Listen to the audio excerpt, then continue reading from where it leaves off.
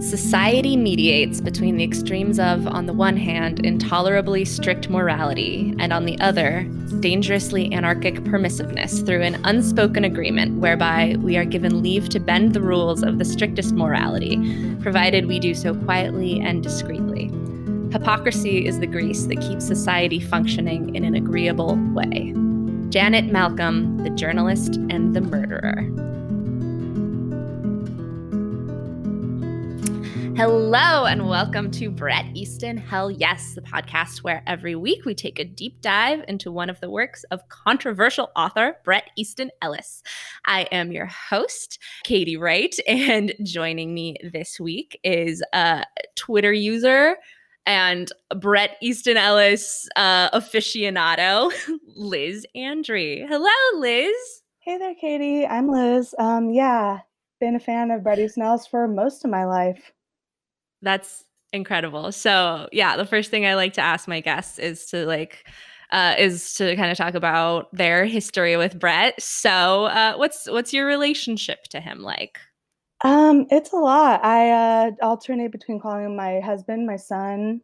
I yell about what Todd has that I don't.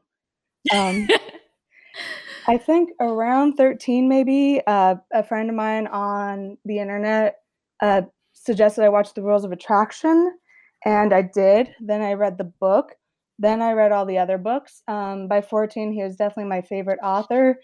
2005, Luna Park was released, and my parents took me to a signing, which, great parenting. That's amazing. Yeah, and then it's just following him on social media, Twitter. He's a little sweet nightmare baby and the love of my life. It's so nice to hear somebody else call him little sweet nightmare baby.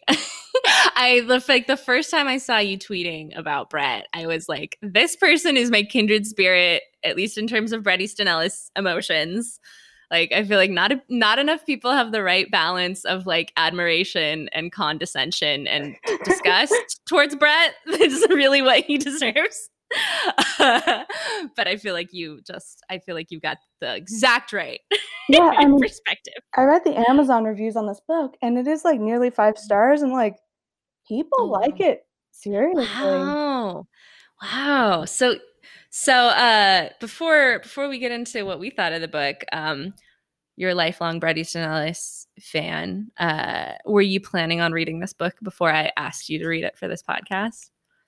It's a real maybe. I didn't watch The Canyons. I haven't engaged with his content really. I listened to his podcast when I started it, and the Kanye episodes are so good. Maybe I appreciate Kanye more. You know what? I don't think I listened to the Kanye episodes. I feel like I maybe started and got bored. But I feel like I'm really happy that he and Kanye are friends. They seem like a good match. Yeah. I also feel that way about him and Eli Roth. Like, I'm like, you guys are maybe a little bit like boring to listen to for me, but I'm really happy that you have each other because I think you have a lot to offer each other. So you were a maybe on whether to read White. Because why was that? As somebody who's like such a big Bret Easton Ellis fan, why weren't you like, yeah, I'm definitely gonna read it? I would read it when I had the time and sort of emotional capacity to. Probably if you and Lenny kept talking about it, I would have read it faster, but definitely going out and buying it wasn't a priority. Then when you slid into my DMs to ask me to appear on the podcast, I walked out of my job and walked to actually like a social justice bookstore. Perfect. I walked in, I'm like, oh no, this isn't the place. This is a great place and I love it. And then I did go to the counter and I said, hey, this is a long shot. Do you have a new Bret Easton Ellis? And the owner, who was sitting behind me, laughed loudly at me and then proceeded to talk about Bret Easton Ellis and all he gets up to. And the cashier is very confused. And he was making fun of me, but like I agreed. So it was a really great interaction, I feel. That's great. I'm so jealous of that guy's job that like he's in a place where he can just roast a customer for wanting Bret Easton Ellis. Well, no, he's correct. That's the Yeah, I thing. mean, Yeah. for sure. But He like was the he fact was that he right to didn't roast me. but the fact that like he didn't feel like he had to be polite about it. Like I also work at a bookstore and like people come up to me and ask like, "Oh, do you have any Jordan Peterson books?" And I feel like I have to be like, "No, sorry." I don't feel like I can be like, "That shit's dumb." Yeah, So this that's guy's true. just living my dream. So you read White. Did they have it at the social justice bookstore? No, Of course. Why would they? I was Why wrong would to they? ask. Yeah, fair enough. Like, I You knew I knew they wouldn't. I asked because, like, I knew something more would come from that exchange. but you found a copy eventually. So we read the book, and now here we are to discuss it. So, what's your like overall? Would you say that this book hit the notes you were expecting it to hit? Did you feel surprised by what this book had to offer? Um, I guess of two minds about it because I feel like I know Brett better than I know myself. That's beautiful. But there was actually some surprising depth and addition to the bad stuff, which there was a lot of bad stuff, but there are insights about Brett that like that Brett knew that I didn't know he knew. So that was sort of surprising. Oh, that's interesting. What were some of the things that you didn't know he knew about himself? Like he's very deeply empathetic. And I think in this book he's just sort of turning it in the wrong direction, but sort of at the end of having a great point. Um, I, I Mm. I know he's sensitive, and that's why he acts like this. Hmm. Um, but yeah, that was sort of strange. Also, I do want to talk about it later. There was someone in 2006 who broke Brett's heart, and I think that's also a large part of why he's like this. He talks about it when Oh, making The Informers. I'm like, oh my god, Brett, why can't you go on your own podcast and like dish this gossip? Who right. hurt you? Who hurt my son? Yes, let's talk. Okay, let's talk about the boy who hurt your son next. But first, I want to talk a little bit more about Brett the empath. Um, so are you referring to like him talking about like seeing the perspective of Trump voters? I can't No, remember when he what does he talk about? Okay, what are you referring to when you talk about that? that's when he thinks he's being empathetic. But I do remember a couple spots where he was referring to himself as empathetic, and I was like, "Are you?" like he understands something about himself. He's just doing it wrong. Like I am a better authority on Bret Easton Ellis than Bret Easton Ellis is. I could have like helped him write this book. If For I sure. like the name of my tiny letter is going to be "Let me fix Bret Easton Ellis." I think I can do it real quickly. If anyone knows Brett, can reach out to him, have him reach out to me. If he pays me like a cool like 10K, like I will fix him, no problem, and I'll enjoy it the whole time. I would love for you to fix Bret Easton Ellis. I fantasize about fixing Bret Easton Ellis, but I don't know that I actually have like the strength of character to do it. So I think you are the person for the job.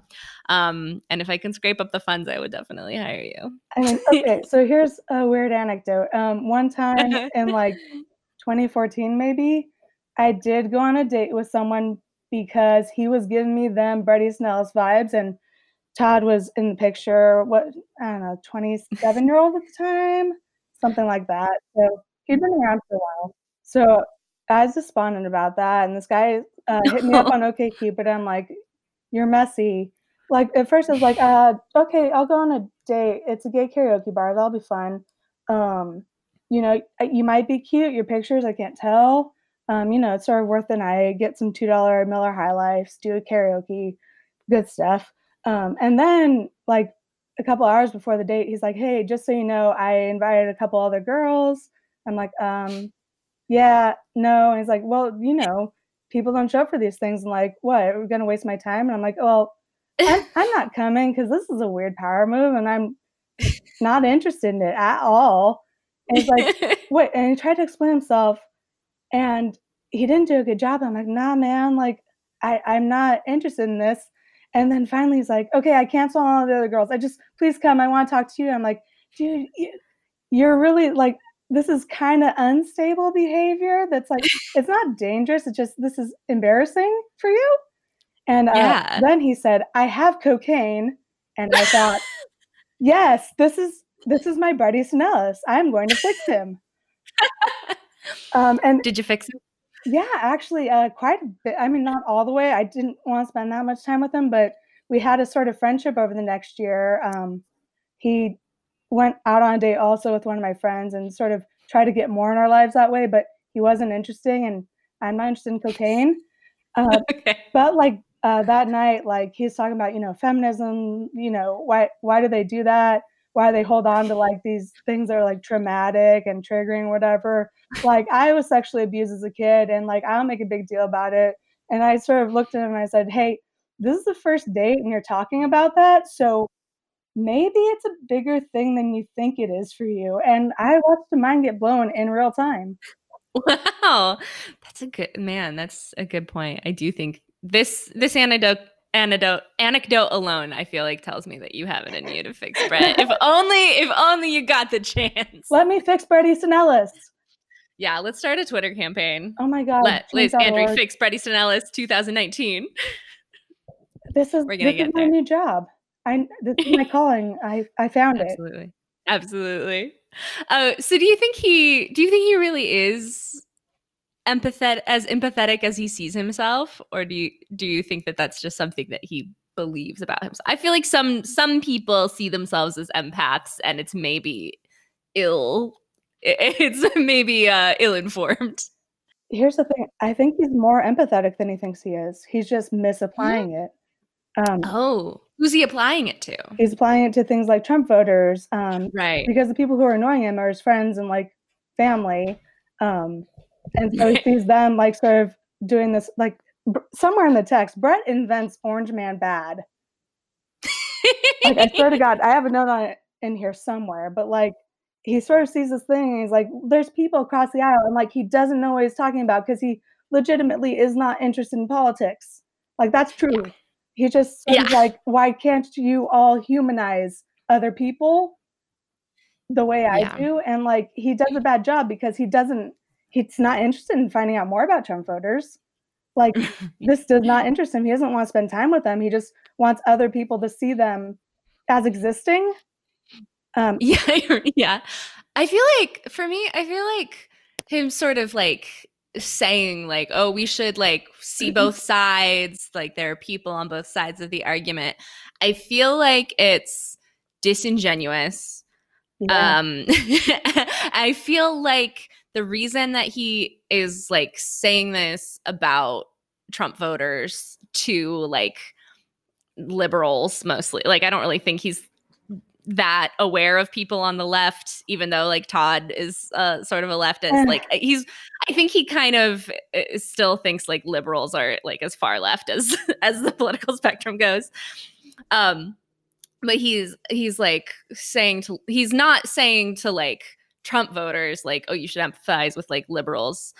And I think that for me it feels like the like empathy is kind of just a cover for the fact that he wants people to do the thing that will make them not criticize his behavior and not ask him to be better. And so being like, like Trump voters are people too. Like we shouldn't be like, we shouldn't get strident about beliefs. We should have like understanding. Like, I feel like it's not coming from a deep place of like, yes, I want harmony among human beings. I feel like it's coming from a deep place of like, if people aren't like, aggressively debating politics, then like everyone's gonna get the fuck off my back about me being like wrong about stuff. I think he's coming from a place of, I'm tired of my friends talking about Trump and Russia. Can we please talk about literally anything else? Which I do identify with that strongly. I don't have those friends because it's exhausting. Right. Have you read any reviews of White? There's one really good one. What's her name? It was written by Anna Leskowitz for The Guardian. Did you read it? She like took it down. She's like, she shut Brett down hard, and it was beautiful but also painful. I didn't, but I feel like I should have. Here's the problem. I get really upset when people like misunderstand where my boy's coming from. Uh-huh. Like, a friend who I like a lot on Twitter was just like, sort of she just didn't understand sort of his point of view and was reading something else, and I did get, like, kinda angry, and it was, like, 100% on me, but it's just I hate Brett being misunderstood about as much as Brett hates being misunderstood. Yeah, I like, boy, I identify with where you're coming from, but I feel like also whenever Brett is misunderstood or just like widely hated, I'm like, you did this to yourself. Like, I'm mad at Brett about above all others for Oh, for anything absolutely. that happens to him. Um, um it just yeah, I and take him down, there's so many good reasons. It just if someone chooses the wrong reasons, like, there are all these good ones, and you didn't pick one of them, right. and I think that you bothers me. Yeah, you should definitely. Yeah, I see what you're saying. I think you should read the Anna Leskowitz review because I think she really does take him down like for all the right reasons. Could you And she summarize clear. it for me? Hmm? Could you summarize it for me right now? Yeah, totally. So one of the things she says is that first of all, she's like, I think she says this man is surely made of like 90% dinner or something because of all the dinners he refers to in the book. He's just always having dinners ruined by conversations about Trump. Uh, That's true. um, yeah, and she says like he's, you know, annoyed by all of his liberal friends, and she's like, yeah, I'm sure your friends are annoying because you're hanging out with wealthy liberals. Like, wealthy people are horrible. Like, you're kind of like moving to the right in response to your wealthy liberal friends being shitty, when actually it's just like, no, that's just a subset of humanity that's terrible. Like, rich people suck. You're one of them. Which I think is a really good point. Like, yeah, I bet I would also hate having dinner with Brett's like hashtag resistance millionaire friends. Um, Oh, those people suck. yeah, I absolutely agree with her, and, like, definitely those are conclusions I came to also. I definitely need to read, that whole piece after this. I think she's definitely saying, the same things I saw.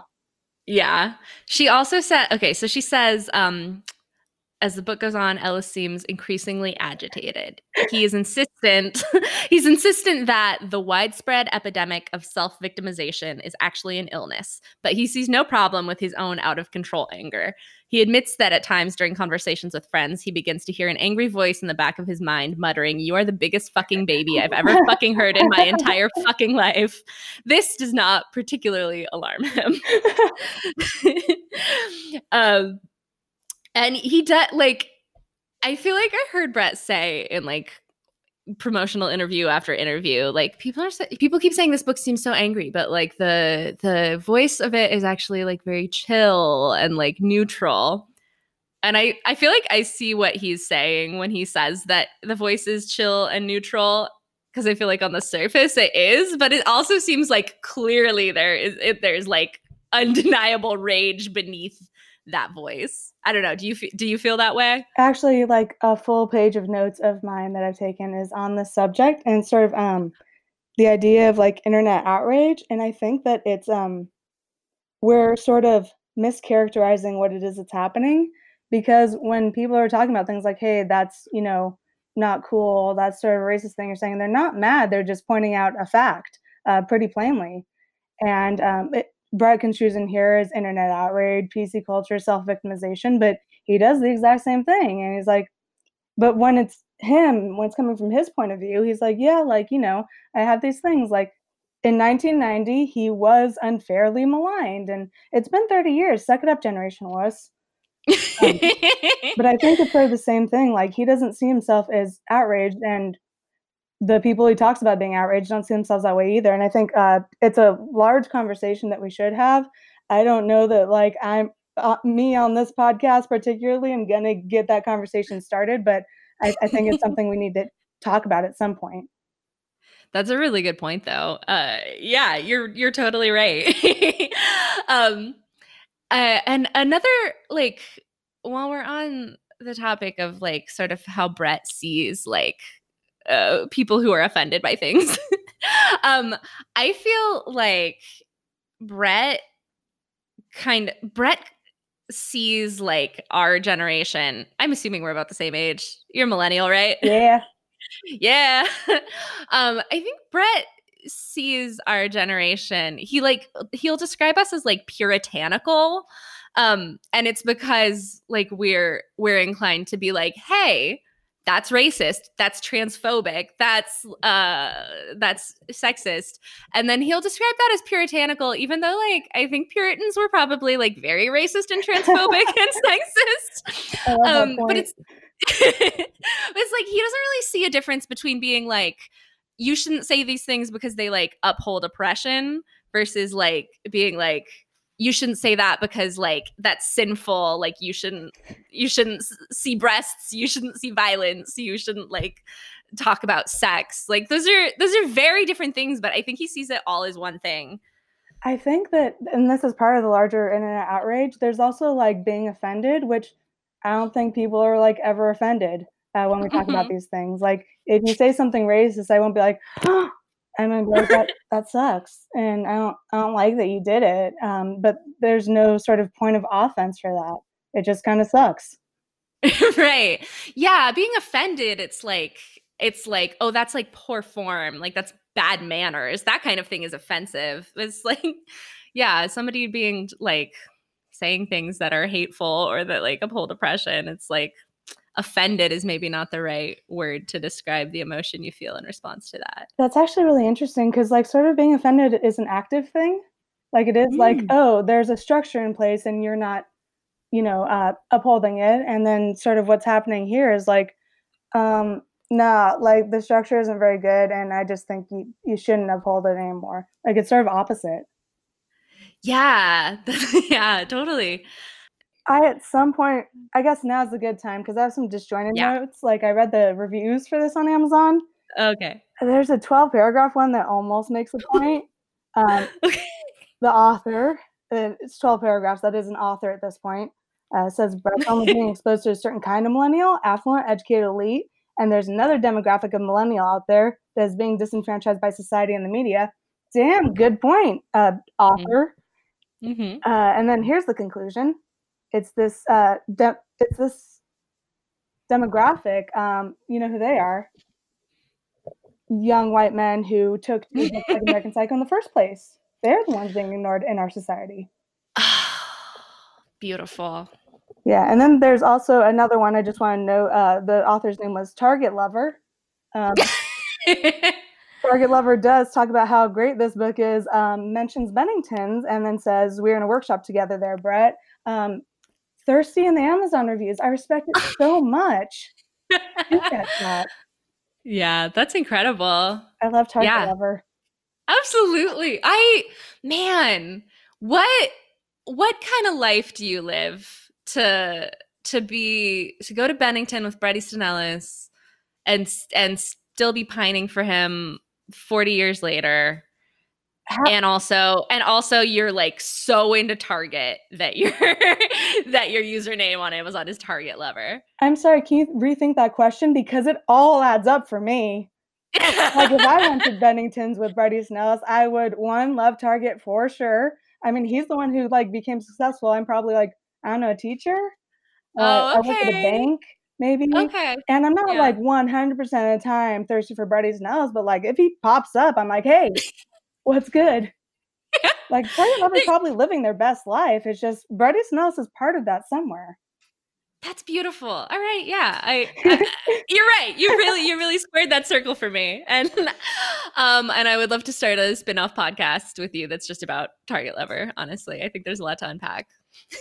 Yeah, I love this person. I remembered what I wanted to talk about a little bit is sort of Brett's understanding of what it means to be triggered and who is triggered and when and why. Um, I feel like a lot of people on the right and in the middle um, are like don't get what like trigger warnings are for or what it means to be triggered by something, and they think that like anybody who ever hears something that they don't like or don't agree with or are offended by, they're triggered by it. Yeah. And Brett is a big offender in this of Brett is very much guilty, I think, of not understanding what triggering means. He misunderstands himself so much. Like, that's the reason I hate him. Like, Brett, why don't you understand your own? Look, Yeah. if we just start talking about these general themes, I think that we're like not going to ever get into the words in the book because like Yeah. it is all about these things. And at some point, we are going to have to talk about a 2015 episode of South Park and what Brett means by, and I mean every bodily fluid. That one. What does he mean by that?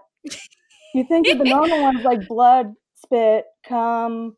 Mm-hmm. Does that mean cum? Because that's definitely in the normal. The first time you say every bodily fluid. Is it like spinal fluid? Oh, sorry. By the way, listeners, I have an English degree from University of California, Berkeley, so I always take too many notes and draw a lot of big conclusions from a little bit of source material. That's just my thing. Sorry about it if it annoys you. I do admit it's probably very annoying. I love it. I was just going to say, I have an English degree from the City College of New York. So I always don't take any notes and put my presentation together on the fly. I mean, honestly, you're probably doing a lot better than I am. And probably a little less in debt. Maybe a little. Okay, so still pretty in debt, though. Okay, go ahead. So my notes are ordered by, chapter order. I have some of them. Let's see, what are the general themes? Brett invents stuff. I think this is a big theme. He acts as though he's discovered a concept for the first time. There's anxiety. There's 2015 South Park. He invents Orange Man Bad, which I think he actually did invent that one in this book, which is really great. What are my themes? Kanye West, obviously. Before the alt-right did. Also, earlier we were talking about how he's driven in like towards the right, but I think it speaks to like his fundamental empathy that he could easily go alt-right and it doesn't interest him. He like those people love him and he does not care for them one bit. That's true. Like he knows that's an audience, but that's not the one he wants. Yeah.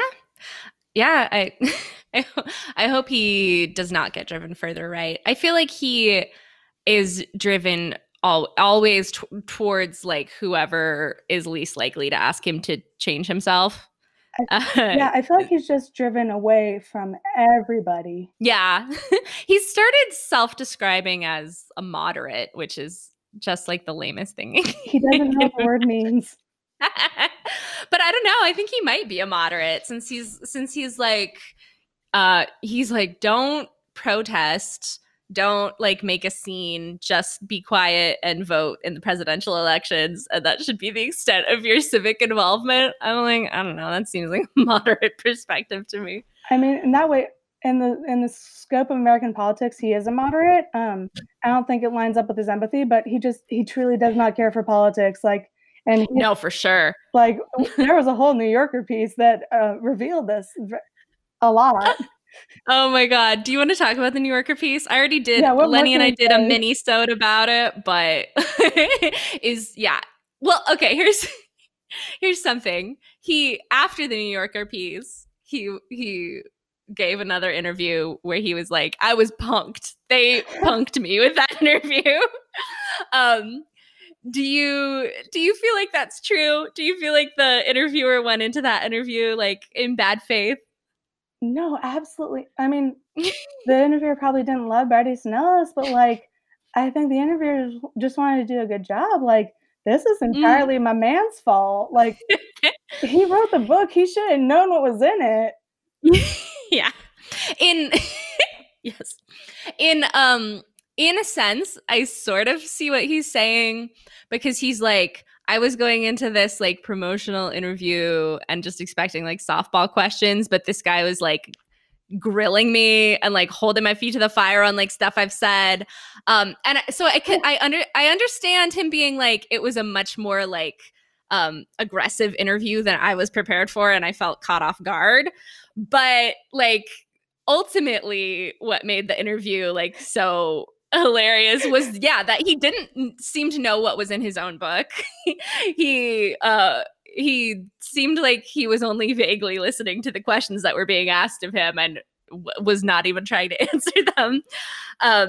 And he's aware of that in the like interview he did where he was talking about the New Yorker interview. He was like, "Yep, it was a mess, and I just have to accept it. That was me. It fucked up." See, but that's why I keep coming. Like that's why I love Brady Snells, because he does like admitting when he fucked up. It just someone needs to explain it in ways that hire me to fix Brady Snells. Let me fix Brady Snells. This is gonna keep coming back to this. But yeah, like I really love this. I saw briefly a piece where he's talking about like, I don't even remember who it was. I swore I didn't read the whole thing, but he was like, cancel me. Like, I wrote this book, cancel me. And I love that Brett had to like log back onto Twitter to find out what he should be saying in referencing how people are coming after him. Like someone had to say, we say cancel now. Yeah, right. Like he had to learn that. Oh yeah. And then with the New Yorker, also like, those were softball questions, by the way. Like, do you think Trump has said racist things? I can't think of a softer ball to lob. Brett was just not on his anything. Like, he could have pulled that is very true. He didn't. He just didn't do his bullshit. That's his fault. Yeah. You know what? That's a good point. That is not a hard question. Like, do you think the president said racist things? That's a super easy question. You could say yes or no. It doesn't matter. You can answer it. Yeah. And I think this was like a theory I developed in our mini-sode. And then when I listened to his like post interview where he was talking about it, I think that this was pretty much proven to be true, that like almost immediately off the bat, he was like, I don't like this guy's tone and I am over this. So then he just gave like shitty half-assed answers to all the questions, but then like he didn't do it in a way that seemed dismissive. He did it in a way that made him seem like real dumb. Yeah, it was a real bad move, and like he should have realized what he was doing. Like, maybe probably 1,000 people a day ask him dumb questions, and he shuts off, and he didn't like see the danger in the water for this one. Right, but he did in the New Yorker interview, Isaac Chotiner was like, if you don't want to talk about Trump, like, why did you write a book about Trump? Which is really funny. But then, and he was kind of like, I'm not really that interested in Trump. And I just wanted to talk about the reaction to Trump. And actually reading the book, I was like honestly surprised at how little of it was about Trump. I was like, oh, you know what? Fair enough on Brett that like he really didn't write a book about Trump. Like that's a relatively small portion of the book. Yeah, I don't. So I got to give him that one. I don't fully believe Isaac Chotiner read the whole book either. Probably just in previous interviews. Yeah, fair enough. I mean, if I'm being real, it's not a super easy book to get through. Yeah, I definitely lost my mind. There are 2 chapters. I took 7 pages of notes, and about half of them are "Am I dying?" We'll be right back.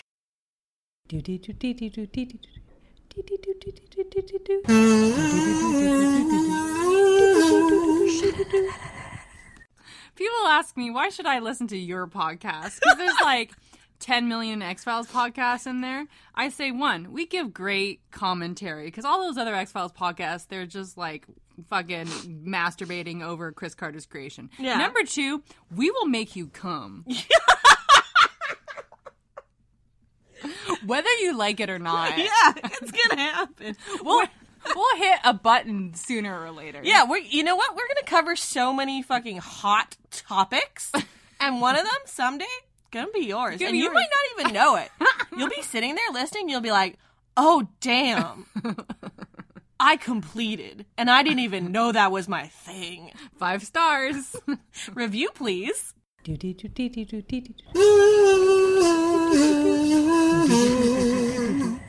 Catch the Double X-Files Tuesdays at noon on your favorite podcast app. Baby, we'll treat you so right.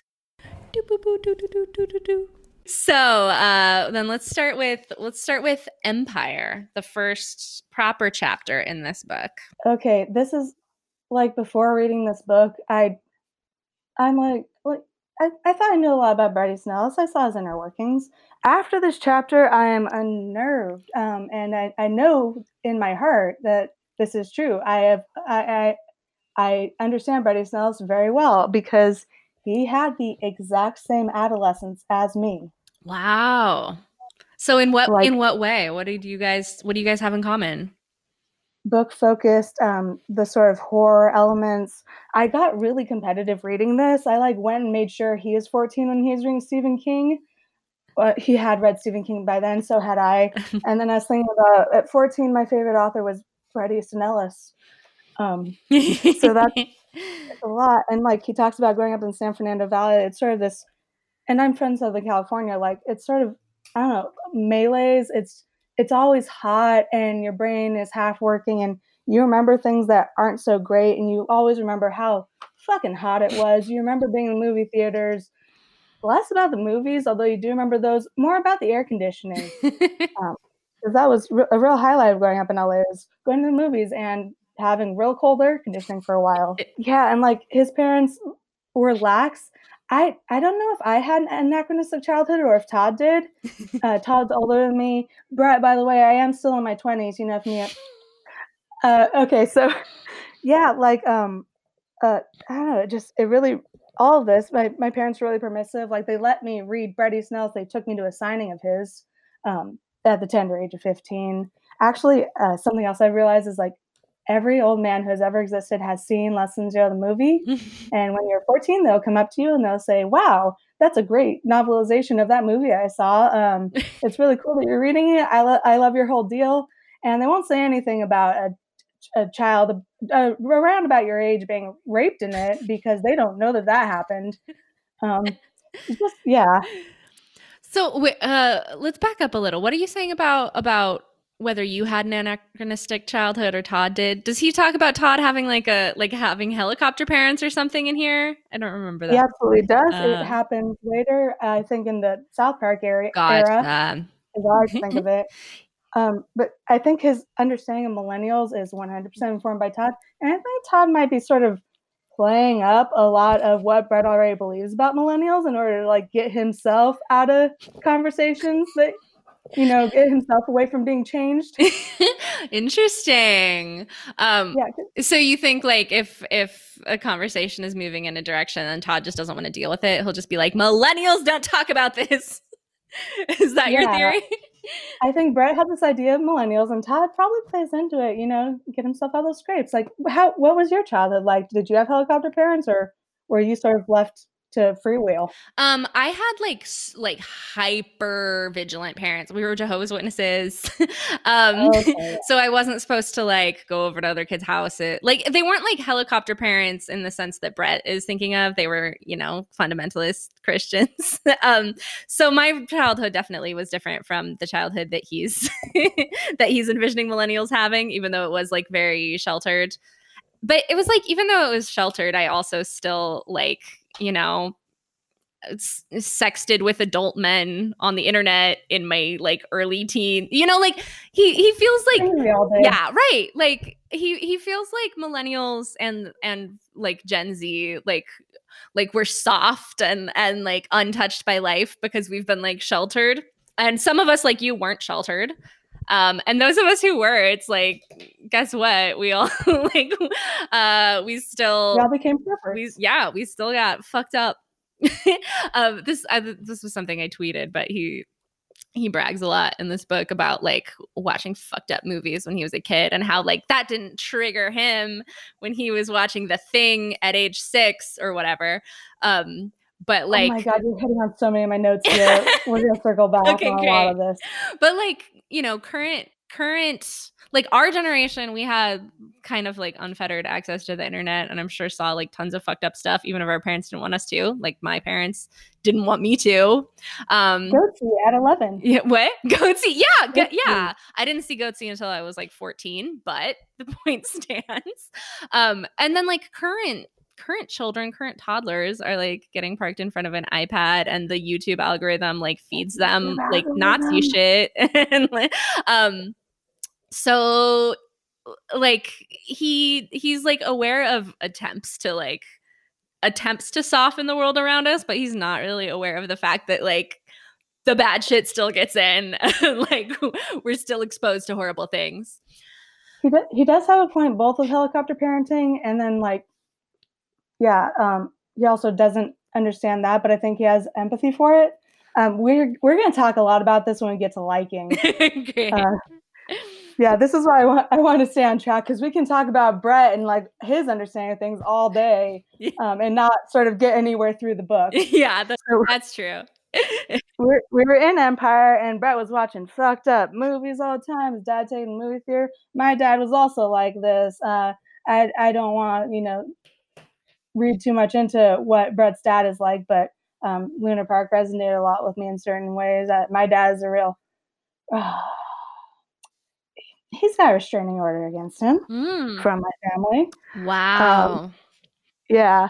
But he was like nice and like wanted me to like sort of grow up and do boyish things, and the balance of like my dad did cool stuff, and he also is the worst person I know personally. So yeah, I felt really competitive reading this, just up against Bret Easton Ellis, and like he's a brilliant author and all this stuff. Just want to make sure like my milestones are the same, even though like I haven't done jack shit with all my brain. And then you mentioned The Thing, and I did want to talk about this one. It's on page 19. He saw it the summer of 1982. He was 18, right before leaving for Bennington's, and you keep calling it Bennington's, which I think is the name of like a family restaurant with an S at the end, like apostrophe S, but it's just Bennington. Yeah. Whatever. It wasn't Berkeley. Okay, yeah, he talks about how like this traumatizes him and disturbs him for years afterwards. And it's like, okay, Brett, you got the empathy in there, but I also love this idea that at 18 you see a movie and it breaks your brain forever. Do you have one in mind? Because I do. A movie that broke my brain forever. Oh, when you turned 18. Actually, yeah. I can't remember if I was 18. I was 17 or 18. Yeah, I think it's a real thing that I stumbled on. Oh, yeah. Interesting. Yeah. For me, it was Hostel 2. Damn.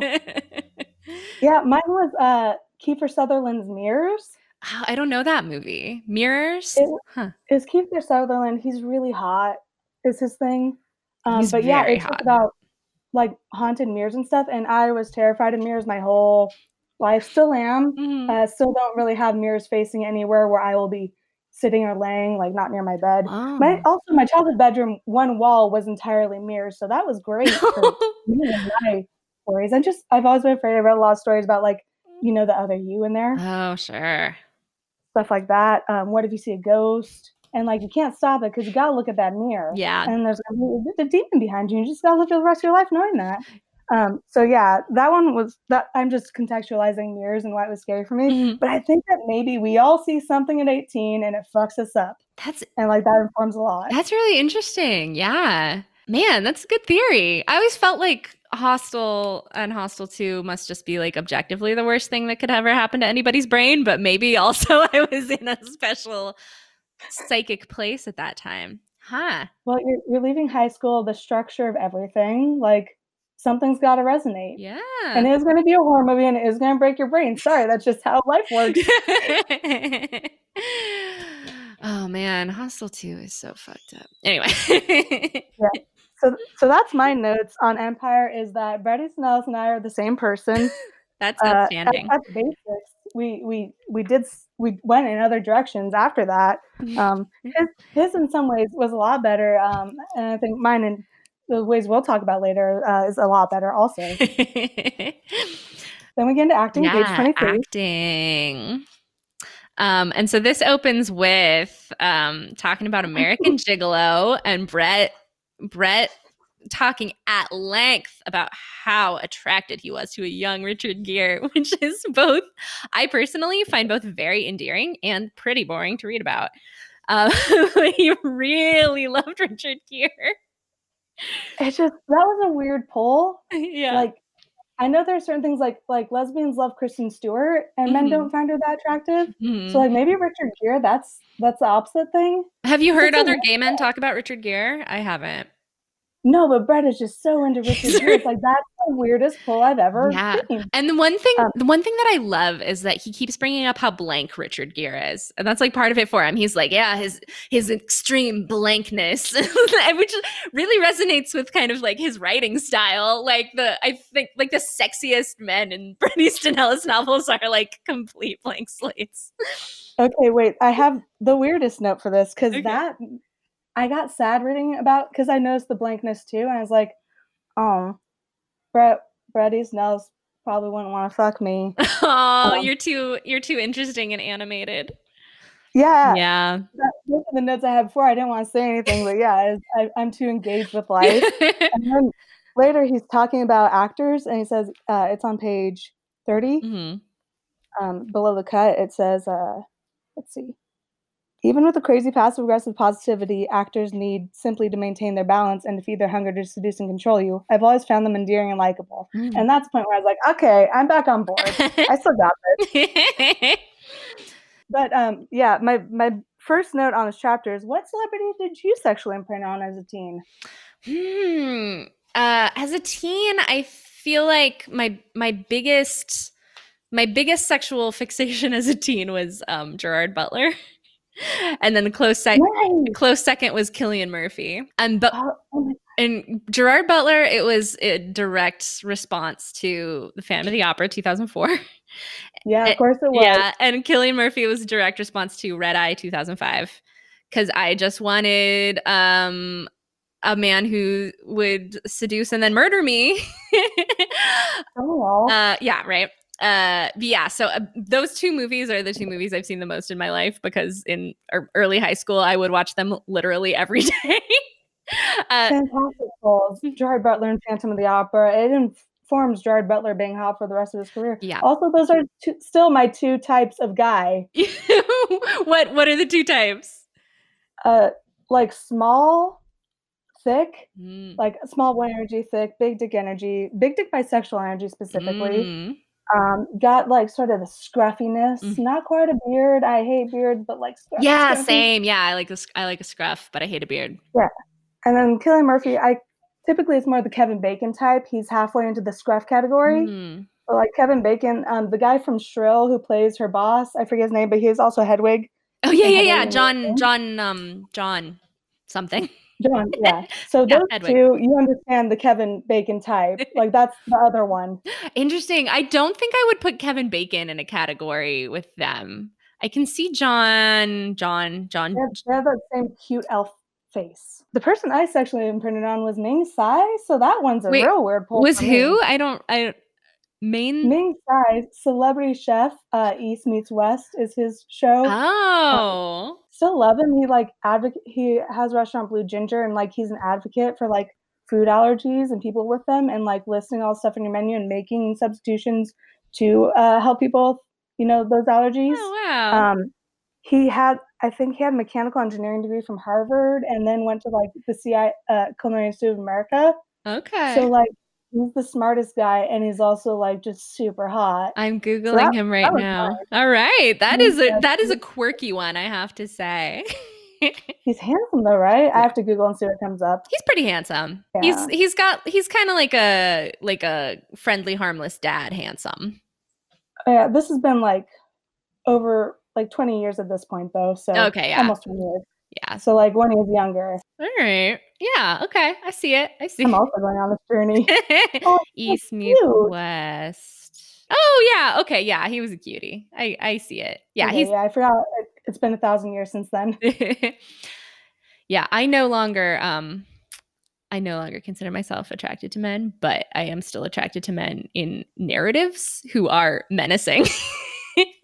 I'm gay, but I'll make an exception for menacing fictional men. Oh, I'm really excited when we get to recommendations. Boy, do I have a recommendation for you that invented the concept of menacing. I'm hyped. We'll get to it later. Okay. All right. That's acting. Yeah. Oh, the one thing that I wanted to say about acting. So he talks about this thing where he had Judd Nelson on his podcast, and he was expecting Judd Nelson to be sort of like shit talking in the way that he finds Judd Nelson to be in real life. But then on the podcast, Judd Nelson put on like a nice public face. And then after the podcast, Brett was like, if we should come back, but don't be so fucking boring next time, like in a jokey way. But then Judd Nelson never responded, and he hasn't spoken to Judd Nelson since. So he's like, oh, I guess I hurt his feelings. I get the sense it makes him sad that Judd Nelson hasn't reached back out. I think so too. And like, yeah, did he write an entire book because like just trying to pull together the different ways his friends annoy him? Yes, that is what he did. Yeah. But I like the Judd Nelson anecdote jumps out at me because like it's not like great gossip. It's not like that much of an insight into his personal life, but I still feel like it's the most he like dishes about his personal life. Like I really expected, because he is such a like he loves to name drop and he loves to just like spread rumors and like make shit up. Like I really kind of thought there was going to be more of an aspect of like, oh yeah, I was one time when I was doing blow with Kiefer Sutherland in the back of Spago or whatever, like more like celebrity anecdotes like that.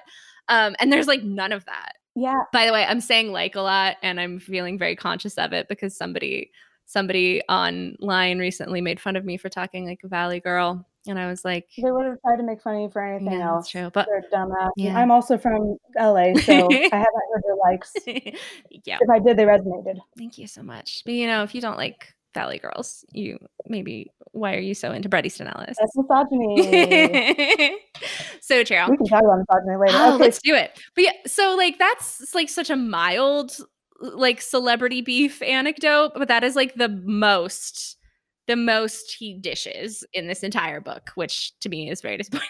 Yeah, there are 2 memoirs he could have written that I would have loved to read, but instead he just sort of wanted to combine all the ways his friends annoy him into one book, and I respect being lazy like that, but it didn't come out very well. Yeah. And so he's mad about his friends not coming on his podcast to gossip. And then he also immediately afterward hints at this fella in 2006 who broke his heart, and he talks about it. And let's see, what are the pages? 57 to 59. Like, oh my God.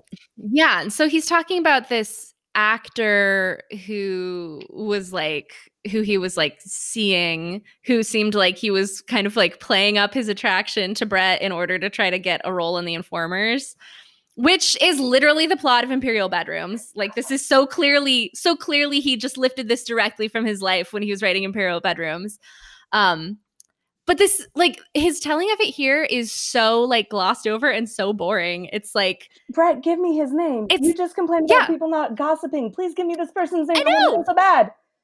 Yeah, it's like I don't even care. Like reading this, I don't even care. I'm just like, it just makes me wish I was reading Imperial Bedrooms because that's clearly a much more like honest and genuine expression of Brett. Even though obviously I don't think that all of the events in Imperial Bedrooms happened. I don't think Brett's a monster, but it's like at least it's like expressionistically genuine. Like it truly conveys like his mood and his feelings about himself at a certain time. But this book and this particular anecdote and this whole book in general feels like so sanitized. Like even when he's kind of opening up, that's what his point is, that everyone's sanitized. And here he is. Yeah, but he's fucking doing it. I found this passage fascinating, and it's almost fully highlighted. Okay, let's hear it. Like, because he's just talking about this, like, poetically hinting on 57. Once or twice, I tried to help an actor more than I perhaps should have. Brett. College-age men at the center of the movie and who are desperately persuasive about getting themselves cast. Interesting and unexpected things happen. Brett, you're writing a romance novel almost. But it's just like the back cover summary of a romance novel, though. Yeah. I found out there was a wide array of possibilities of a kind I'd always suspected was just another Hollywood myth. Brett, you are so heartbroken. I mistakenly thought the process itself was real. I assumed the deranged optimism a movie, that fantasy, when required, wouldn't spill out into the real and pragmatic worlds outside this realm. but you find out about a lot of things the hard way when you're making a movie. And then later, or maybe the actor you've become intimate with is only that, an actor longing to be part of this fantasy. And this chapter ends, I believe, with, in the end, these actors never got the role, no matter how hard I tried. Brett, you are saying something. You're saying so much, and I'm listening. I have highlighted all of it. I understand that a pretty young thing in 2006 hurt you, and that's why you're like this. Please tell me who it is. I just want to know, like, for my own peace. Yeah, I don't even need him to tell me who it is as much as I want him to get specific about what happened. And he can change names or identifying details. I just want it to feel like he's really telling me something about his life. But here he's just like dancing around it. He's like being vague and evasive. And I think this is very vulnerable for him because like he's allergic to being vulnerable when it really counts. Like he puts on a facade to sort of bristle people and not make them push deeper. And this is about as vulnerable as I've ever seen him get by get something. That's true. But I also feel like if he told us who it was, like it wouldn't mean anything to us. Like I feel like this person is not famous, right? Like that's why they're trying to seduce Bret Easton Ellis into giving them a role in The Informers is because they're not a known actor. Oh yeah, it's not a scandal. I just want to know because like what I really want is to be able to say, Brett, that guy's ugly.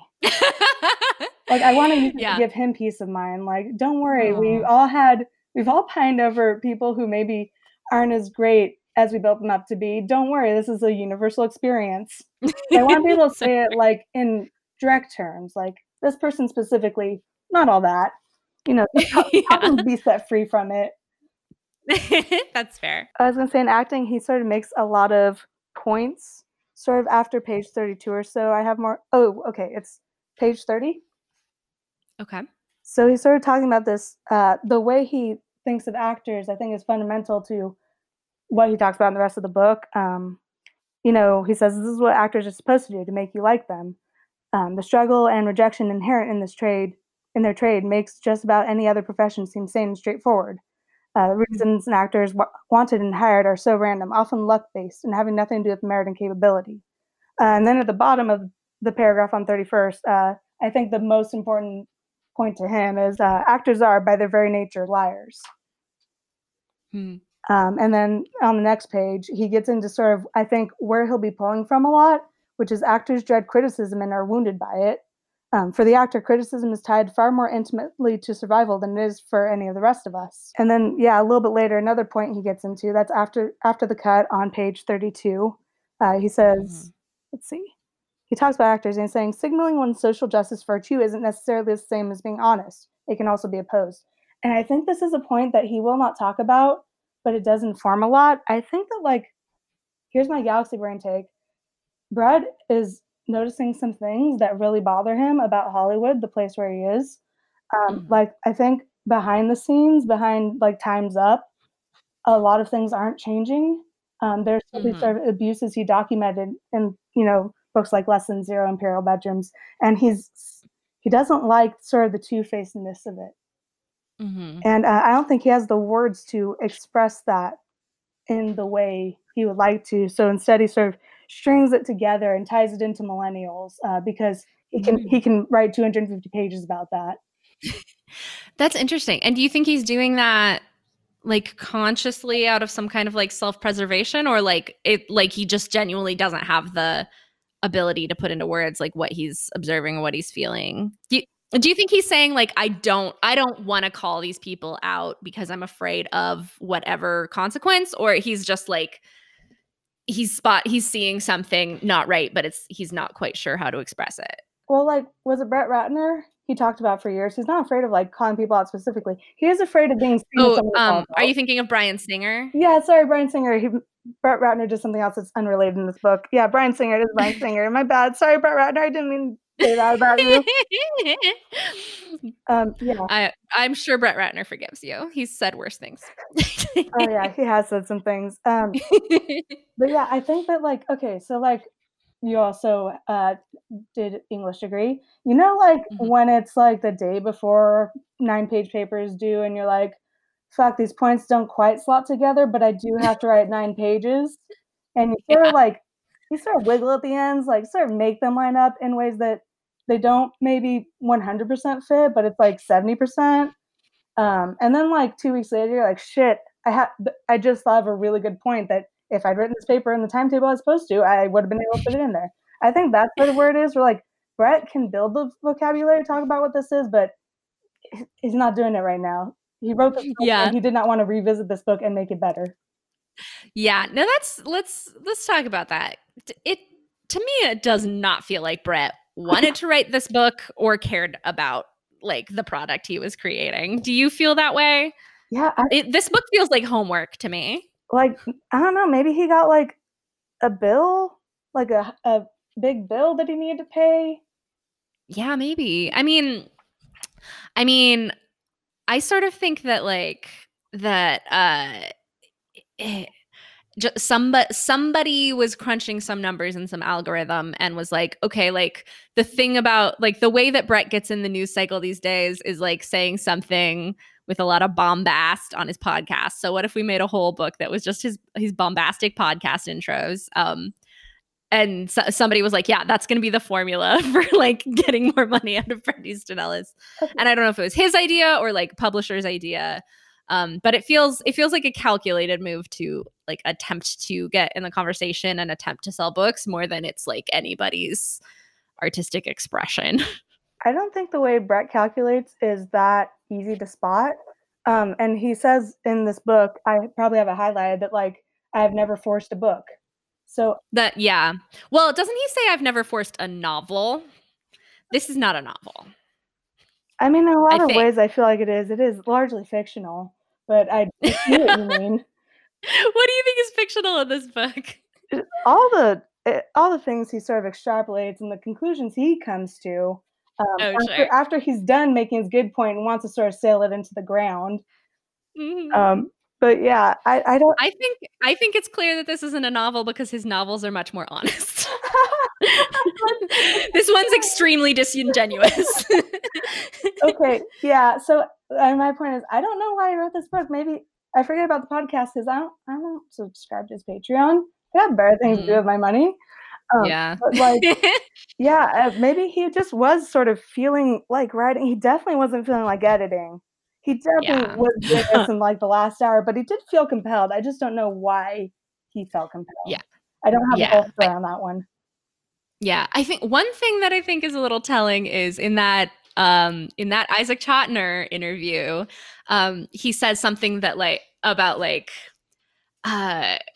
what was interesting, like what was like I can't remember exactly what he says, but it's something like, well, Isaac Chotiner says maybe you could have written about this instead. He says like, well, that wasn't as interesting to me in terms of being able to pull things from what I'd already written for my podcast. Yeah. So he's saying like interesting, but it's like, I think you're just saying you want to kind of just like publish the stuff you've already written.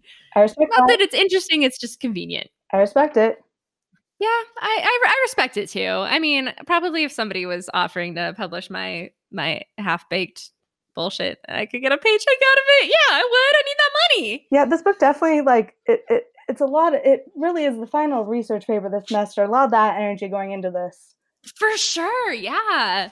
Yeah, okay. So in acting, I only had one more point because I did want to talk about him doing that article with Judd Nelson in the interview. Okay, yeah. Oh, yeah. Okay, so he was talking about how like him and Judd Nelson, they decided to do an article where they pretended things were cool that aren't in LA. This is a pretty good story. Yeah. So I went and I found the article. I found a weird PDF of it because, the original text is there. And I read it. Great. And the reason I did this is because he said Philippe's, the original, the sandwich place, that's like owns, and I was mad at Brett for dissing it. Like, have you been to Philippe's? No, I haven't. What? Are you vegetarian? Yeah.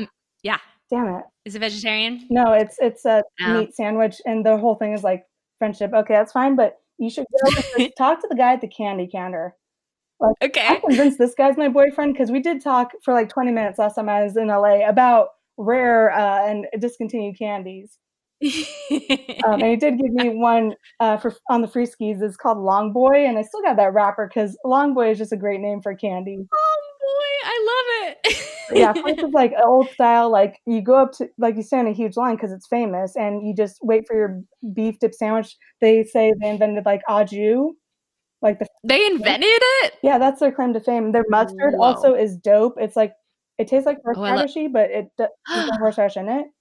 Oh, I love a horseradishy mustard. Yeah, so you can go buy a bottle of that for like I think $7 now. Go to Philippe's all right. Candy and Mustard. Trust me on this. All right, I'll check it out. I'll write it down right now. Philippe's. Have a Okay. meat-eating friend try one of the sandwiches, and you can get like their little salads. Their salad's a little too sweet, but if you add some mustard and salt, it's less bad in that way. Okay. So I haven't been to Philippe's, but what I'm picturing is like LA's version of like Katz's Deli. Do you think that that's accurate? I haven't been to Katz's Deli, but I think that it's similar in like the way that people sort of feel about it. It's literally solid. It's like not cool, but it's like an institution. Yeah, like 9-cent cup of coffee is another thing that Philippe's has. Oh. So that's why I read this article out of spite. And there's a couple of things I noticed in it that were really great. First of all, it opens with like them walking, like everyone has a frozen banana. Talks to frozen banana, and like, yeah, like I've been on that ship since well before Arrested Development. They got Sugar and Spice and Dad's in Newport Beach or Balboa Island, and it's good stuff. I love that. Philippe's is great. Visit the candy counter. And then another one that I thought was really funny, and this is the real reason I want to mention it, is that throughout the thing, there's a running gag because they're wearing like suits and sunglasses and like looking so cool. And I think Brett made this up, but like every place they go, someone's like, "Where are the fucking Blues Brothers asking for?" What are the Blues Brothers? Like it happened 3 or 4 times over the story that someone's just like, "What the fucking Blues Brothers over here?" I thought that was really, really good. So that's why I brought up this ancient article. All right, it's nice. Funny. I'll have to look that up. So my only other note from this section is, he's talking about Less Than Zero and like the movie and how that happened. Someone named Britta Moline writes about this much better in 2010 for a website called Pop Matters. It's called Less Than Zero's Julian Problem, and it's actually a really interesting look at sort of why and how Less Than Zero got sanitized away from what it was, and why all those great old men love it when you're 14 and reading that great book. Wow. Okay, cool. Was there anything from that article that you wanted to talk about, or you just want to tell the listenership to go check it out? I think it's really good to read it. It's about sort of what Julian represents, and in the making of that film, and then afterwards, and it's sort of about how Clay and what's her face Blair, are meant to sort of represent like the ideal like white middle class family unit, and like Julian queers it up, and that's like hard for the movie makers who want to sanitize it. But then Julian is also sort of like the hero of it. For anyone who watches it and like has a brain inside their head. It's a really good article. I recommend. That's Pop Matters is the website, and Britta Moline is the author. Cool. Awesome. All right. So did you want to move on to the next Second Self section? You have a lot Second to say about this one. All right. What do you think of Second Self? What's the sort of thrust of Second Self, would you say? My big note is that Brett spent 1987 with depression. And what Brett notices is that everything is worse when straight guys do it, which we all agree with. He non-ironically calls out cultural appropriation of gay culture by straight men, and he's right. Yeah.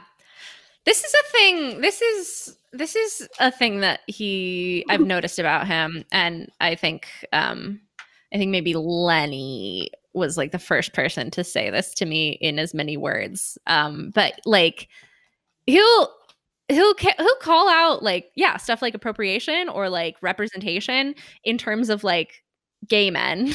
But then when like anybody else, like when Black people, when people of color, when women, when like trans non-binary people are talking about like representation, that kind of thing, it's like suddenly it's like snowflake culture. But when it's Brett talking about like, gay men aren't represented the way I want them to be, it's a legitimate grievance. Well, I also think that he doesn't realize that, like, he doesn't realize he's doing this and like making these good points.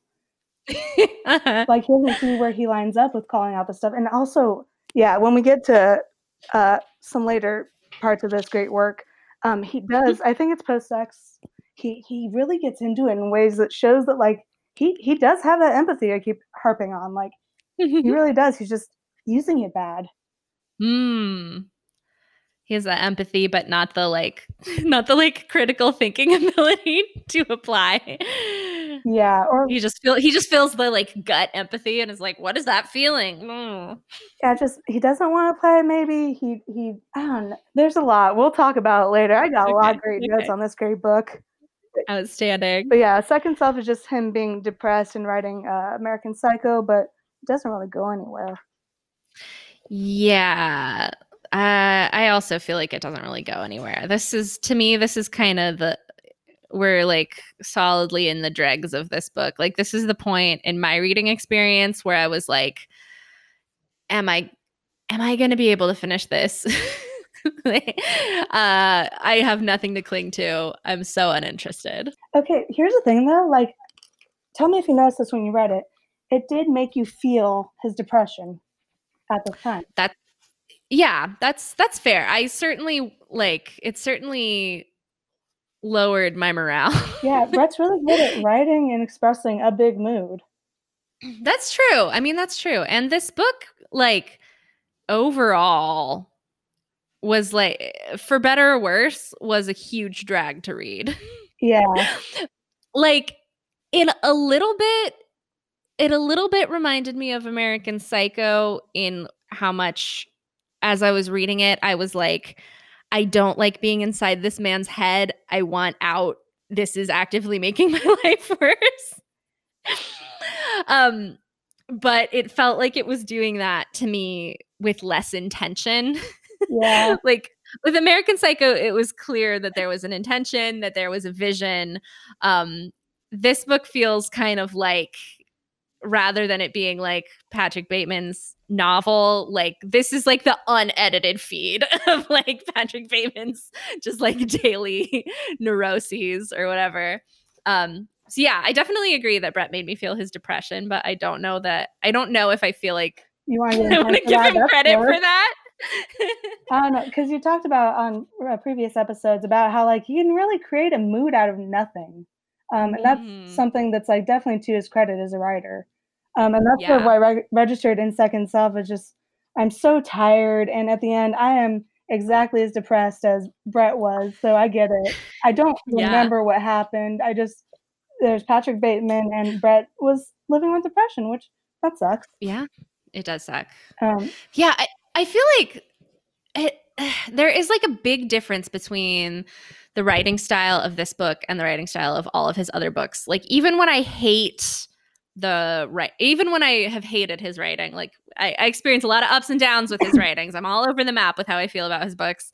But it's like, even when it disgusts me and is horrible or is boring, there's a mood, there's a feeling, there's an aesthetic. Yeah. He talks so much about aesthetic. And I feel like this book has no aesthetic. I feel like this book has no like unique voice. It just feels like kind of like his unedited like scrawl of sort of like complaints. Yeah, this is fully a night before research paper, and I think he spent as much time writing it as I spent reading it. And I did enjoy it at a certain point, but I was just leaning into the madness of fighting with my very good friend, Brett Easton Ellis. Yeah, I honestly wish that more of it, because like the hopes of it being a good book were shot so early on. I was just like, okay, I hope that he is bananas. I hope that it is off the wall. And I feel like he didn't even do me the courtesy of that. He didn't even have enough like fully bonkers takes that I could be like, how could he even say that? Like, he got so just like middle of the road, like just so like, let's see both sides, like, trigger warnings, participation ribbons. You talk about him inventing stuff. He talks early in the book, he talks about like, we never got a trophy just for showing up, and it seems like he feels like he's making a new point. Yeah. Yeah, so I don't know. I feel like he makes me feel his depression, but not in a good way, in an artful way. Yeah, that's fair. Yeah, it feels like I found his diary. I think that a lot of the problem, I can't summarize the problems with this book. Not this one. This one's, it's got a lot going on, but I think one of the fundamental sort of issues is that he maybe has two interesting books in here, and he tried to force them together when they're so wildly different. Like ultimately, this moderate point of view, it works for him in politics because he doesn't care about politics, but he's trying to do it with writing, and it sucks. Yeah. Like he goes, what do you think? What do you think are the two interesting books that are in here? That sounds like you have like a specific idea. he has the one you're talking about that's just like old man yells at clouds. And that's very fun. This telling gossip. Who's the person who did that? There's a book about gossip. Rob Lowe. No, Stories I Only Tell My Friends. Well, that, but there's like an old ass one, like sort of Kitchen Confidential, but for his life. Okay, I think that one was just a tell all. And like, or make the like bad points about kids these days. He could even relate that back to like, look at me, I'm so out there and sharing these things. Kids these days are too sensitive. That would be like, it wouldn't be a good book. It'd be an interesting one. Yeah. And then the much more fascinating one is when I connect these threads of empathy, he makes half of a good point, like for the entire duration of this book. And if he just followed the point to a real conclusion, it would be a really interesting examination of sort of the way that people from minority backgrounds are sort of infantilized, condescended to. They're not given power. They're not given sort of humanity unless it's through suffering. So it's the things like appropriating gay culture. Like these are things that like he has in him. He just hasn't looked at. And especially with the Moonlight chapter, I think he could have written that book too. And it would have been really great if he invested time in thinking about it. Yeah. Yeah. He talks about like victim narratives and like the victimization of in particular, he talks about like gay men, which is a real thing. But then he's like, his kind of take on it is that it's like, yeah, everybody wants to make themselves the victim. Like everyone's obsessed with being a victim rather than it being like an established power structure that like is only comfortable like viewing like gay people through this lens. He's like, yeah, you're doing it to yourselves, you pussies. Yeah, he gets like the wrong conclusions, and he also gets them like 10 years too late. Like he invented in this book victim culture and all that stuff. Like, oh man, the way his mind sometimes doesn't work. This book's just so much. I don't know. I think he almost sees the edges of it. He just follows what he's saying to the wrong conclusion, which is also, I want to use this book to complain about my friends. Yeah, true. What do you think it is that like keeps leading him? Because he keeps like starting to pick up on something, not just in this book, but like through his whole career. He starts to pick up on something, and then he takes like the exact wrong perspective on it, and he ends up in totally the wrong place. Like, what do you think that is? Is he dumb? Is there some kind of like denial going on that like, why does he keep making just like terrible points from like good observations? I can't say for sure, and it could differ on each bad point he makes. But that's true. There are some sort of themes around. I think it's easier to make a bad point if you want to pull two things together that are unrelated, but there could be a connector. I think he feels comfortable making a connection, even if it's not there. And he doesn't stand behind anything he says ever, really. If you point out a good point, he completely flips around and like agrees with you. That's true. He is good about like when he has to face like dumb shit he said. He's good about being like, yeah, you're right. That was dumb. I think except in the Totner interview, he is not good about it. He is blindsided on that one. He's blindsided, yeah. Like, does the president say racist things? I think, okay, here's what I think underlies it also. Like, he sort of enjoys that, like, oh, I don't give a fuck, I can say shit. Like, that's a small part of it, I think. I think a larger part is he is sort of overwhelmed with empathy and thoughtfulness and caring. And the people he's around don't feel that way. They don't have those same skill sets and, internal things he has. so he sort of sees the world through a skewed rich place in LA, and he has an amount of empathy for the people on the other side that he doesn't know, but he thinks like, they exist, so they must have a point. He doesn't bother looking into it because that would be a lot of work. So sort of, and like, it's interesting the way that like Trump voters he wants to empathize with, but like he has such a clear place to empathize with millennials, and he actually does. I have some highlighted passages I'll quote later, but like, he wants to.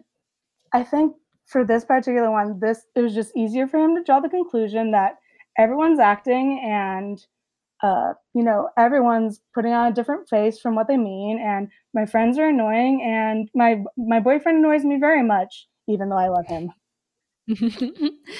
Yeah, it is sometimes I think I lose sight of how much Brett's world is different from mine. And I bet I guess I can imagine like everywhere he looks, he's seeing people who are like espousing these kind of like social justice ideals, but it's just like all bullshit. Yeah, not looking, and it's just talk for them. Yeah, and he doesn't know. I'm sure he doesn't know like working class people like at all. I would be shocked if he has even like middle class friends. Like I barely have enough money in the bank to make my next month's rent and medical insurance. Yeah. And so I think like, I think a combination of like he does have this empathy, and he also is kind of too lazy to put in the work to like really look outside his bubble, which a lot of us are. Yeah, totally. Yeah, like I'm also in a bubble of like poor and working class like queer white leftists for the most part is my social bubble. You enjoy that. I do enjoy it. My bubble. Brett does not enjoy his bubble at all. No. He wrote a whole book about it. Yeah. Actually, but he kind of wrote a bunch of books about it. Yeah. Yeah, that's true. That's kind of the only thing he writes about. Like this bubble that he was born into, and it's like he hates it, but also like what's the alternative? Brett's got to pull the common people. That's what we got to do here. The common version for sure. Yeah, totally. But yeah, I think that's like a kind of deadly combination. Is like empathy for people suffering and like kind of like the laziness of not like looking outside his own experience, like empathy but kind of intellectual laziness. And then also the fact that like the people that he sees in his life, probably for the most part, are like kind of bullshit con artists who are just in for themselves, as I think that all the vast majority of wealthy people are. Like, but you just got bad friends is all. You so then awful about your bad friends. So then I think maybe part of the thing of him like making a good observation and then taking a bad perspective on it is that it's like if he feels himself slipping into kind of like the parlance of social justice or like the social justice like party line, he pictures like the shitty wealthy people he knows, and he's like, oh, I don't want to sound like that person. I have to sound like not that person. So then he like consciously takes a point that he knows would offend them because that person sucks. And he's probably right that person sucks. I think he doesn't want to appear fake, and he doesn't give himself enough. Like he doesn't empathize enough with himself as a human. It's like we all do it a little bit, and you can just admit that. Mm-hmm. So I think we do need to talk about liking now, because let's talk about liking there. All right, now.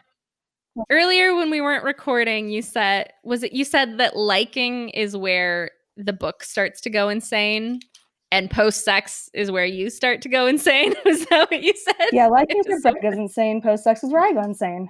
Great. Okay. So let's get into it. Let's get into Brett going insane. Oh, yeah, that sounds so great for me right now. Okay, so here's the thing about liking. It opens up with a story, which shows me that, it was 1986 at the time, and Brett still has not in 2019 discovered internalized misogyny. His friend hates the Bengals because they're fake, and they lean into this being hot girls thing, and she makes fun of Susanna Hoff's vocals. And it makes Brett feel bad. And the conclusion he's come to in 2019 is that, like, you know, I don't understand what offends people, which, like, I think he just, on that one, he's been thinking about too long, because he does say, like, it makes me sad whenever I hear the Bengals. I think about this conversation, and I think he got the wrong conclusions. He also has this line I want to highlight. It's I'd had to watch and reject it repeatedly throughout my adolescence and young adulthood, stereotypes that my straight friends and classmates seem to take for granted. So, like, there's a real sense of suffering on his end. I was gonna say, like, in this story, it's interesting because I think his friend's in the wrong and he's in the right, and, like, he feels a weird sensitivity because he concludes with, "I was never good at realizing what might offend someone anyways." And I think, like, Brett, you were in the right on this. You're thinking about, like, sort of how you felt as a closeted gay man as a youth, and, like, when you put it against this thing, which was internalized misogyny, like, you didn't find an answer, and I think that's correct. She was like offended by how like cutesy and like sexualized they were. Well, they become, because they were like they had become because they started like more edgy. Yeah, they're underground, and then she hated it when they got big. And on 114 near the bottom, it says, "I'll never forget her mocking Susanna Hoff's baby doll vocals as we drove to the theater in the rainy, deserted town. I wish it was a Sunday, because that's my fun day, my I don't have to run day." And it's like, she's clearly just like, she's uncomfortable with something, that's fair, but like, what she's doing is making fun of a young woman for the way that she sounds, which I love. That. Right. Yeah. Yeah. And she's just doing the like go to like shitty college thing of being like, I liked them before they sold out. Yeah. Like, who among us has never been a cool girl? Who, sure. Like, yeah. said things are like, well, you know, women would like, you know, be better if they did this, but like, you know, I'm not like those other girls. Like, we're all right. That, so I don't fault her too much. I think this conversation just happened at a weird time for Brett, because he does write about it in this great book I love so much. Yeah, and he says that like he thinks about this interaction a lot, right? Yeah, he's like, it didn't like he says like at the time it didn't seem like a big deal, but for some reason I just think about it again and again. Which I've had interactions like that in my life too, where I still like they pop into my head and I'm like, why am I still thinking about this? Yeah, it's 2 a.m. You're looking at the ceiling and you're thinking, damn, did she have a point about Susanna Hoff? Yeah. And I guess, yeah, maybe it was the first time like maybe it was like the first time that he had a female friend be like, I don't like this version of femininity. It was like a brand new concept or something. Yeah, Brett does have a lot of conversations where like Brett encounters a woman and he hates it. Yeah, Brett. Oh boy, Brett does not understand women.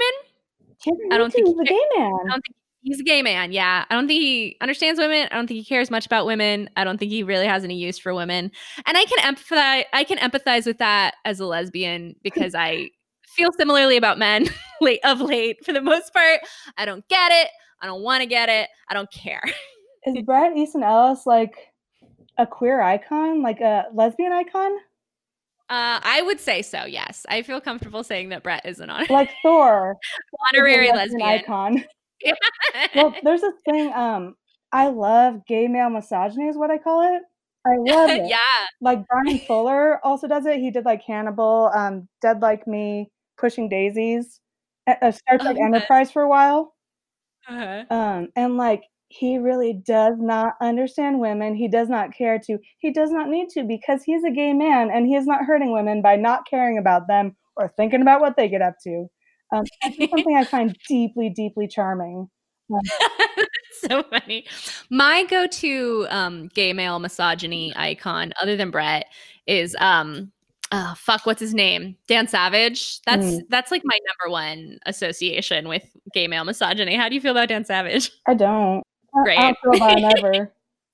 Outstanding. Yeah, Brett is so funny. I feel like, just baffled by women, truly. Do you ever, I don't know if you have followed him on Twitter for a long time, but yeah, years ago he tweeted like, I had dinner with 3 friends, one of them female, and we all agreed that women are inherently other and unknowable. It's just his bad take, and I think I like it also because he doesn't have really much power. No one's going to Brett for like woman opinions. Yeah. Like no one. Yeah. It's like Brett says women can't be directors. That one did get a little, because it was like reported widely, but like it was just more embarrassing for him. And like he talks about it in this book where he's like, you know, I'd had a couple of drinks, so like this was just some musings. I don't know why people made a big deal of it. It's like, well, because he did say it on the record, and he didn't like sort of quantify what was happening. He didn't say, hey, I'm pretty drunk and this is just a dumb thing I'm about to say, but yeah. Yeah. He never backs down from an opinion until he's been like aggressively roasted about it for a while. Like he's never just like, you know, I've done some like soul searching and I would change my perspective on this. It's always an external impetus of like, okay, I've been mocked too much. I'm going to back down. Well, you talked about him in the Laura Jane Grace episode of his podcast, right? Yeah. Where, like he's pushing her to like talk about PC culture, and then she's like, treating people well, and he's like, yeah. So he backs down when he's been like punked to death, sort of. Yeah. But I think he actually does like change his mind when someone says a reasonable thing in a tone he understands. That's true. But yeah, I feel like, you know, Laura Jane Grace says, I think you should treat people well. And he's like, oh yeah, no, of course. And then if somebody else said in like the same reasonable tone, like, you know, anybody should be able to do whatever they want to anybody with no consequences, he'd be like, yeah, of course. Like, I feel like he's in a way like very impressionable. Oh yeah, he's a little baby duck just ready to imprint on whoever walks by. Yeah, and he really just like, you know, whoever is like going to be nice to him and like not ask too much of him, he's like, yeah, I'm on board with you, like your point of view. Let me fix Buddy Snellis. He'll love it. Please fix him. All right, so here we go into liking. Oh man. Well, this is no unrelated to anything, but I did say Brett has confused exhaustion for wisdom. I call this terminal chillness. I think that's a phrase we should get started. Terminal chillness. Yes, terminally chill. Oh my God. Yes, Liz Andre coined it here. Bret Easton Ellis is dying of terminal chillness. I love it. I really like that a lot. I did think it was a good point. Okay, so here's the thing. One time in 1990, Brett actually did experience an unfair thing, and we can talk about that because it's interesting. Like, yeah, he was being lambasted for American Psycho before it even came out. People didn't look at it, you know, sort of through whatever lens that I think you and I would look at it through, which is like not Brett's explicit real feelings about women, for sure. Right. And like, yeah, you can make art that's like gross, and I think we do have grounds to do that more now. But there's a weird point in 1990 where Bret Easton Ellis got his ass kicked for no good reason. Yeah, it is like. Yeah, the more I learn about the reception to American Psycho, it does make sense that he is so opposed to like he's so wary of the possibility of like a Twitter mob or of like you know, groupthink of people like just kind of jumping on board with the party line. And like he maybe sees that happening in places where it's not, because the one time that it did happen to him, it was a big deal. And he talks about actually getting death threats from people who thought that the events in American Psycho really happened and that he just was a serial killer who wrote an autobiography, which is incredibly stupid. It's just, it was really bad and really scary for him. And it really sucked. And like, we can talk about that and also talk about how he's saying some dumb shit now based on that. Because like one time a bad thing happened to Bret Ellis and it was real. And he has an anxiety and fear about something that is not a threat in the way that it was to him that one weird time it happened. Yeah. And it is like, it is so strange to me that like that the furor against American Psycho was what it was. I wasn't there in the cultural moment. I guess we were just coming off of the 80s, and the 80s was a big time of moral panics, fear of Satan worshipers, and all of that. So it was maybe still that kind of mindset. But it's just like, why, like anybody who's okay with like slasher movies existing or like any kind of media existing, it's like American Psycho is just that, but more extreme. Like there's nothing more like ideologically horrific about it. It's just more like specific. So if you're not violently protesting like Friday the 13th or whatever. Like, why are you violently protesting American Psycho? Yeah, it doesn't really make sense. And also, here's the thing. That happened to him, but then like now American Psycho is his best known work and everyone loves it, and that's the only thing people want to talk to him about. Yeah. So it's like in the long run he was not wronged.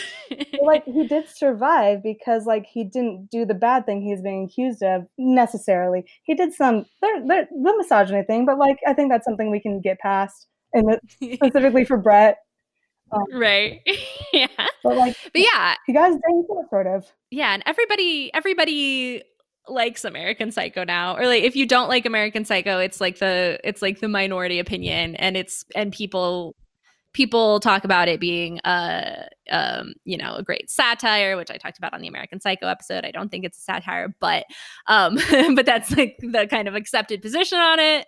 And I think like the majority of the kind of people whose worldviews he doesn't agree with because he thinks we're snowflakes or like it's PC culture are still like, yeah, American Psycho's great. Yeah, so it's like maybe he should fucking move on. I don't know if since it all worked out for him. Yeah, it's been 30 years. But yeah, I don't know if it was on your podcast or if I just read this somewhere, but oh dang it, the thing you just said. About how it's not a satire? Oh, right. So someone called him a class traitor. Yeah, that was Leslie Lee. Okay, yeah, Leslie Lee. That was He's really great. Good point that I really liked, because he is like writing about these things that like us middle and lower class folks don't see, and I think that's part of why American Psycho like is so influential and is so likable after you actually read it, is like because like it's giving you an insight into how these people think and the way they still think to this day. Yeah. Just industries change a little bit. I work in tech and definitely I understand what's going on in this book.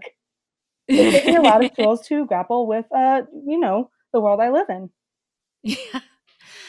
Yeah, Brett should commit harder to being a class traitor, because I think there is a possibility that he hates the wealthy like almost as much as like you're any given like working class person. He just happens to be among them. Oh, he hates the wealthy way more than working class people. Right. He hates all his friends. Brett, honestly, get some poor friends. I'll hang out with you. Let's get coffee. I won't be weird. You need some poor people in your life. I think it's going to do a lot for your morale. I'm sitting here like I will be a little weird, but it won't be like, it'll just be like doing this. I'll say these things to his face and that he won't be comfortable with that, but like I won't be otherwise weird. I won't be weird in addition. I probably won't say be my boyfriend / son. So, okay, do we have anything more that we wanted to say about this section? Yeah, I have a lot more to say about we have a lot. Let's hit it about this one. Yeah, because this is him losing his mind, right? So let's dig in. 117 right at the top. We come back to that 2015 episode of South Park. Oh, that's right. Here we are. Yeah. Oh boy. He was going insane here. It had already been so much. Oh, by the way, when the American Psycho thing happens, he does say here, it was a scary moment for the arts. Come on, Brett. It's a bad moment for you. The arts were fine. Yeah. Yeah, and just being, poor boy. Yeah, groupthink, both sides, corporate censorship, thought crime, trolling a hater who should get banned, or as we would now know to say, canceled. Canceled, yes. We get to South Park, the 2015 episode, that great one that he loves so much. He explains what Yelp is, an app that lets customers rate and review restaurants, and I find that very cute. That is cute. That sort of makes me feel like he hadn't heard of Yelp before he saw that episode, so he thinks that maybe the reader hasn't heard of Yelp. Yeah, there's a lot of stuff that'll come up in this chapter. It's just like, oh my god, I'm having some real insights on Brett. But yeah, like it's just there's so much going on that took me like 3 pages, and then I was like, wait. He watched an episode of South Park in 2015, and he's like, I just gotta write about this in my book. This is so insightful. Okay, so I'm just going to read what he says about South Park really quick since we hyped it up and I feel like we just got to pay it off. So he says, on a South Park episode in 2015, the character Cartman, I said that weird, I said Cartman. The character Cartman and other townspeople are enthralled by Yelp. an app that lets customers rate and review restaurants. And they remind maitre d's and waiters that they will be posting judgments about their meals. These Yelpers threaten to give eateries only 1 star out of 5 if they don't grant their every wish and do exactly what they want. In turn, the restaurants feel they have no choice but to comply, and the Yelpers exploit their power by asking for free dishes and making suggestions on how to improve the lighting. The employees tolerate all this with increasing frustration and anger. At one point, Yelp reviewers are even compared to ISIS before both parties finally arrive at a truce. Unbeknownst to the Yelpers, the restaurant's revenge is to contaminate their plates with every bodily fluid imaginable. And I mean every. The point of this episode is that patrons are now so deluded they all think they're professional critics, as in everyone relies on my Yelp reviews, even if they have no idea what the fuck they're talking about. But in depicting the restaurant's revenge, it also provides a bleak commentary on what's become known as the reputation economy. Okay, so first of all, he says everybody fluid imaginable, and I mean every. So I didn't watch this episode. I haven't watched South Park in a long time. If he's going so far as to be like, yeah, even that bodily fluid, I feel like there must be like spinal fluid. Yeah, stomach acid. But I think I'm pretty sure he means cum. It's just pee and cum. That's yeah. Well, you and I millennials were like, comes in the first time he says every bodily fluid. What's in the second time he says it? But I think for Brett, that one's cum. That's classic Gen X. Oh my god! So he takes a paragraph of his great book to talk about this great episode of South. Just describe it really. He spends about as much time summarizing South Park as he spends summarizing his relationship with that actor who pretended to love him to get a role in The Informers. Yeah, even more. It's just he wrote the Netflix caption for this episode of South Park. It's true, and it's just Brett. Like, this is not you. This is not the Brett Easton Ellis I know, but it is. We gotta reconcile. I think we can fix Brett Easton Ellis. The South Park guys, and as I've mentioned a few times, I'm not keeping up with South Park. I don't really know what they're up to now. But like South Park, I'm pretty familiar with South Park from like season 1 through like 2010. A little late, but still correct. What? You're on the South Park train a little too long, but it's still correct. Okay. Yeah. So I really feel like their worldview, it reminds me of Brett's worldview. Like they seem like the most comparable to Brett of like any public figures. That's why I love this episode. And when I saw that he was talking about South Park, I was like, okay, let's hear it. And then it's fucking nothing. He just summarizes a plot about Yelp, and then he spends like 50% as long kind of commenting on what that means for society as he spends summarizing the episode, and then it's done and he moves on. Which, like, great that he doesn't spend that much time summarizing it, because he is incorrect in his conclusions. Yeah, so reduction, baby. So what conclusion does he draw about this? That it's a bleak commentary on the reputation economy, but like he's saying stuff that like had already been said a lot by 2015. That's why South Park got to it. He's kind of South Park 4 years behind South Park. That's grim. So this is about where I remembered, oh yeah, Brett is 1,000 years old. That's true. He is unspeakable. And like that sort of brought me back into the empathizing with him, because I'm like, Brett, what are you talking about? It's like, right, you walk the earth like with the dinosaurs. So I'm gonna go with you on this one. Yeah, he also says multiple times that services today are rating us back.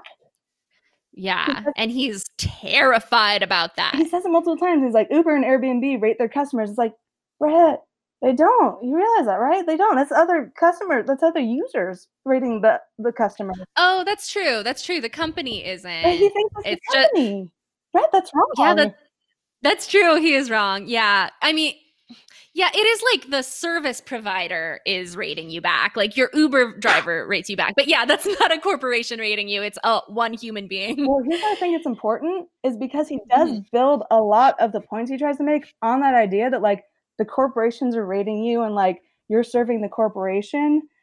I don't think he sees that it is like a people-to-people economy where people are the product. He gets that part, but I think he like gives corporations a little more agency, I guess, and what they do in the specific way that he gives them this credit.